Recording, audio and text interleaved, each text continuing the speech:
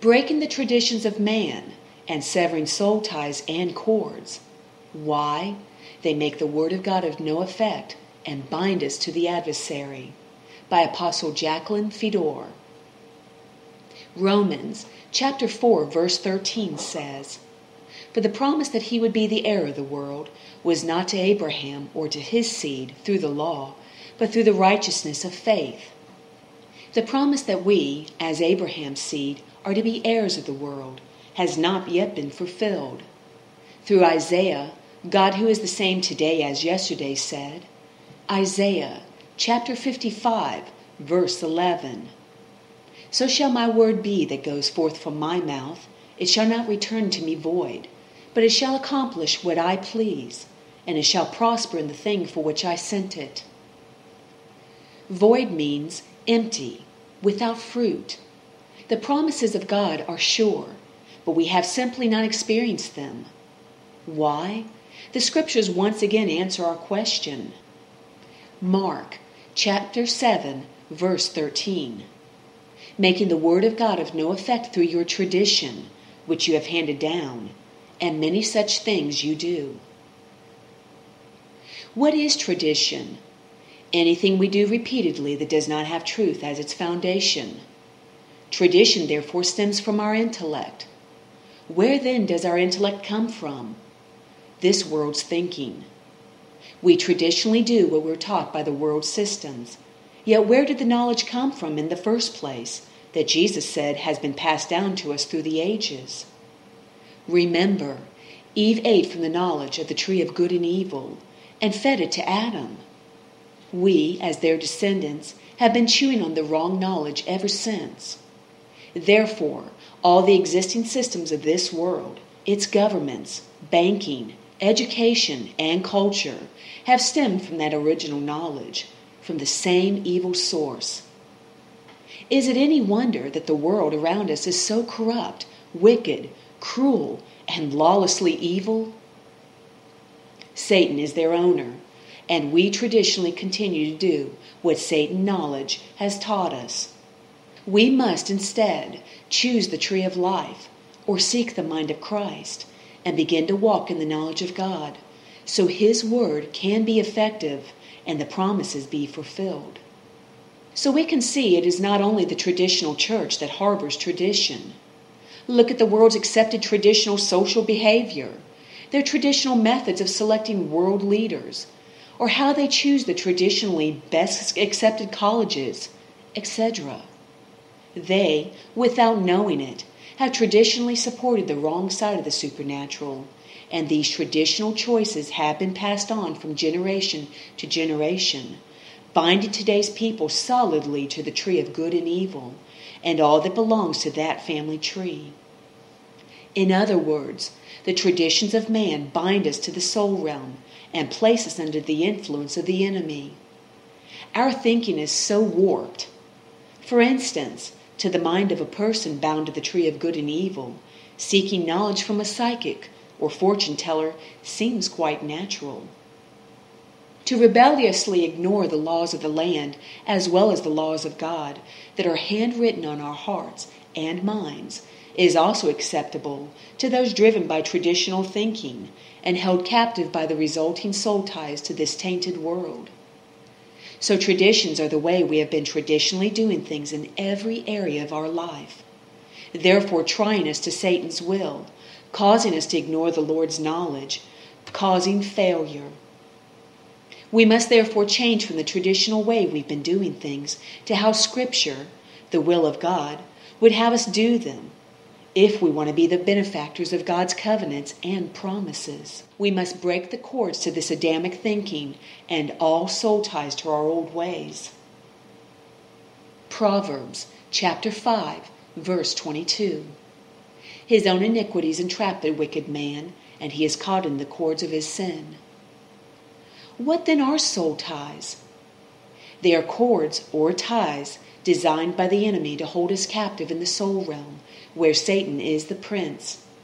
It is to set us free that the Lord encourages us to walk in the Spirit, as our spirits relate to the Spirit of God, while our souls respond comfortably to this soulish realm and its master. To accomplish walking in the Spirit, we must first sever or loose all that has us bound to the carnality of this world. This includes cutting soul ties to not only the world systems, but its people that are not born again, sanctified, or ones set aside for God's kingdom. We should minister and be loving towards all people, but if we are attached, then the enemy that lives in their atmosphere has a perfect right to us also. It gets worse. If we're at the same time attached to God's people, vessels set aside for His work, even though they may be trying very hard to make a holy walk, they too become fair game for the enemy's influence through our soulish ties to the world. This is Satan's favorite way of holding us back spiritually, a truly ingenious plan. He uses the things that meant the most to us, loved ones, careers, the pleasures of this world, etc. Anything that will bind us to this realm, so he can feed on others through us and us through them. We actually hold each other captive to the enemy through these unrighteous cords and soul ties. For the most part, humanity is as bound in these soul ties and cords as a kitten in a ball of yarn. We badly need to be set free, to grow and mature into a body of people Christ can truly function through, unhindered, to build a new heaven and new earth. How is this freedom accomplished? What is our personal role in all of this? God warns us all through Scripture to cut off or separate from the unclean or defiled. We must determine what and who God considers unclean and what is actually meant by the command to separate.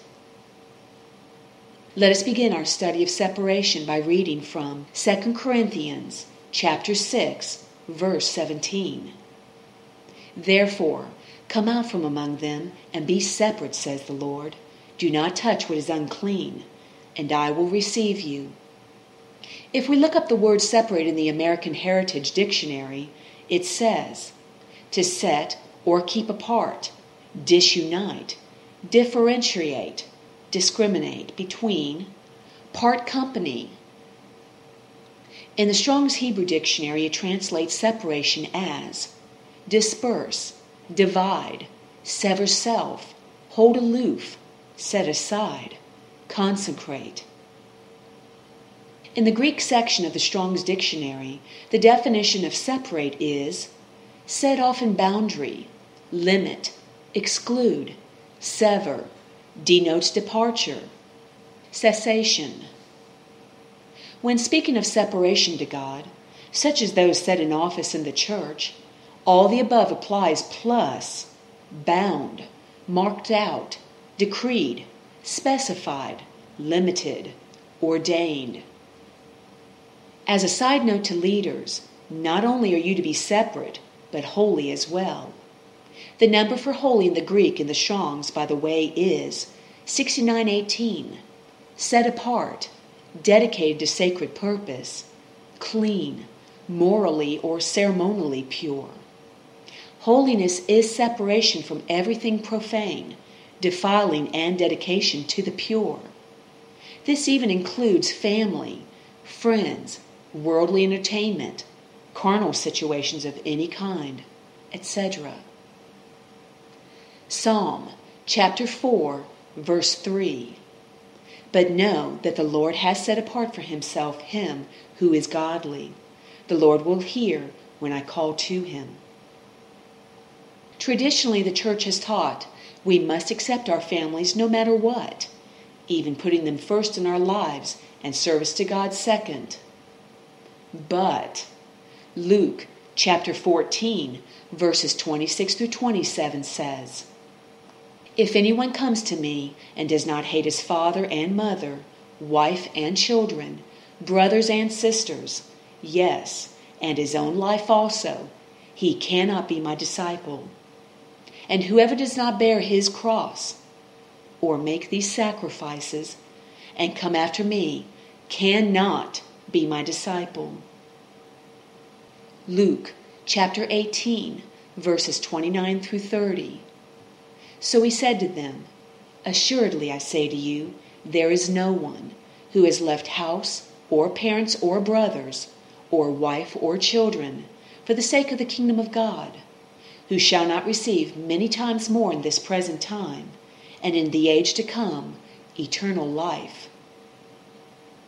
So we separate by breaking ties to anyone not walking in truth, even in our families.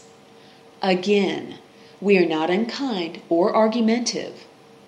We, as God's children, must manifest the fruit of the Spirit towards all people, but in our hearts and minds, we are connected only to the kingdom of God.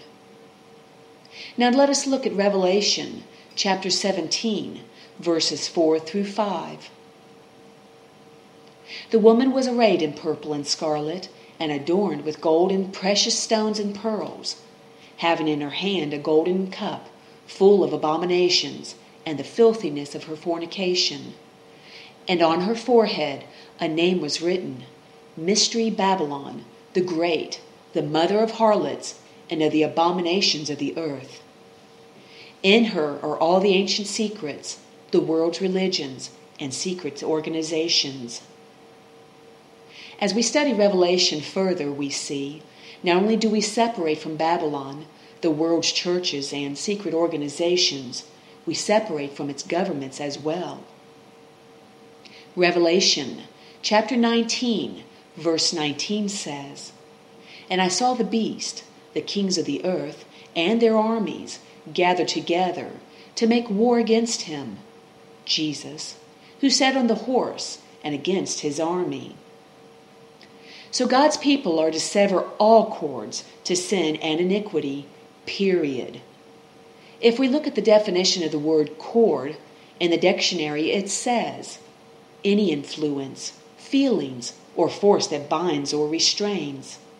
Satan influenced Eve, for instance, with his knowledge, binding her to him. In the Hebrew word cord is translated as a rope, a measuring line, a district, inheritance, as measured, noose, a company as tied together, throw, parturition, ruin, to wind tightly, as a rope, to bind, as a pledge or covenant. So we can see there are cords that bind us to our word, so making a pledge is serious. We must therefore keep our promises, because God sees them as covenants, promises that must be fulfilled. If the pledge is not honored, the Lord sees you as one bringing ruin, as those attached to you would also become bound in these unrighteous cords. There are two different types of cords, righteous and unrighteous. The righteous cords mentioned are gentle cords of love, Hosea chapter 11, verse 4, silver cords, the cord of life, Ecclesiastes chapter 12, verse 6, and the threefold cord, Ecclesiastes chapter 4, verse 12.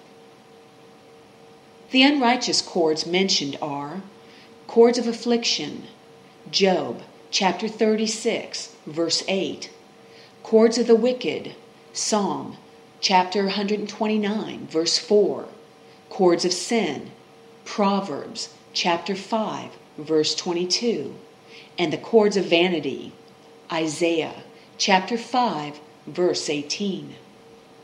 So let us ask ourselves, what are we bound to?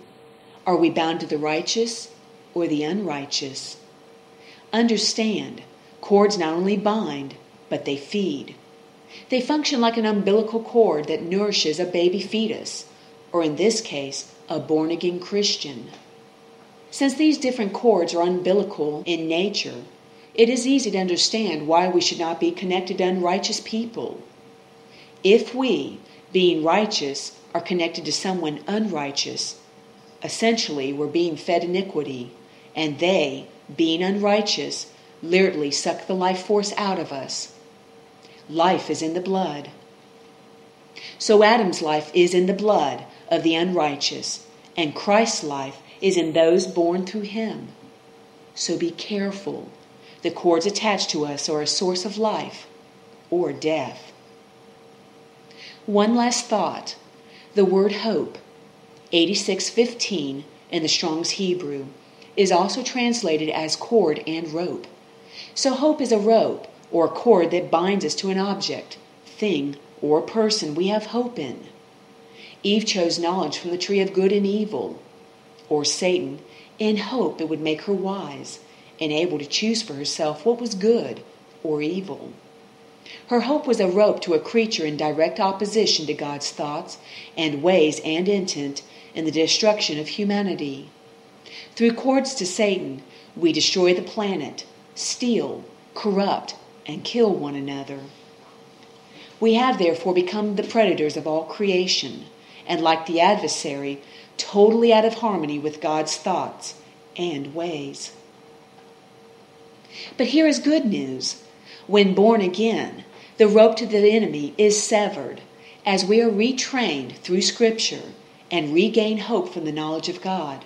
Our cord or rope to God brings life. Now we begin to interact with others through godly principles, and restoration begins.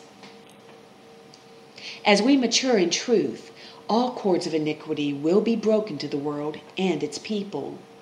The way we traditionally did things as Adam will change. Our hope or rope is now in God. The Word of God will be in effect, and His covenants and promises fulfilled. We will be freed of the cords and soul ties that held us captive to time and this realm. Freed also from the traditions that held back God's promises. We will finally be released into the glorious freedom or liberty of the children of God. Christ in us, truly our hope of glory.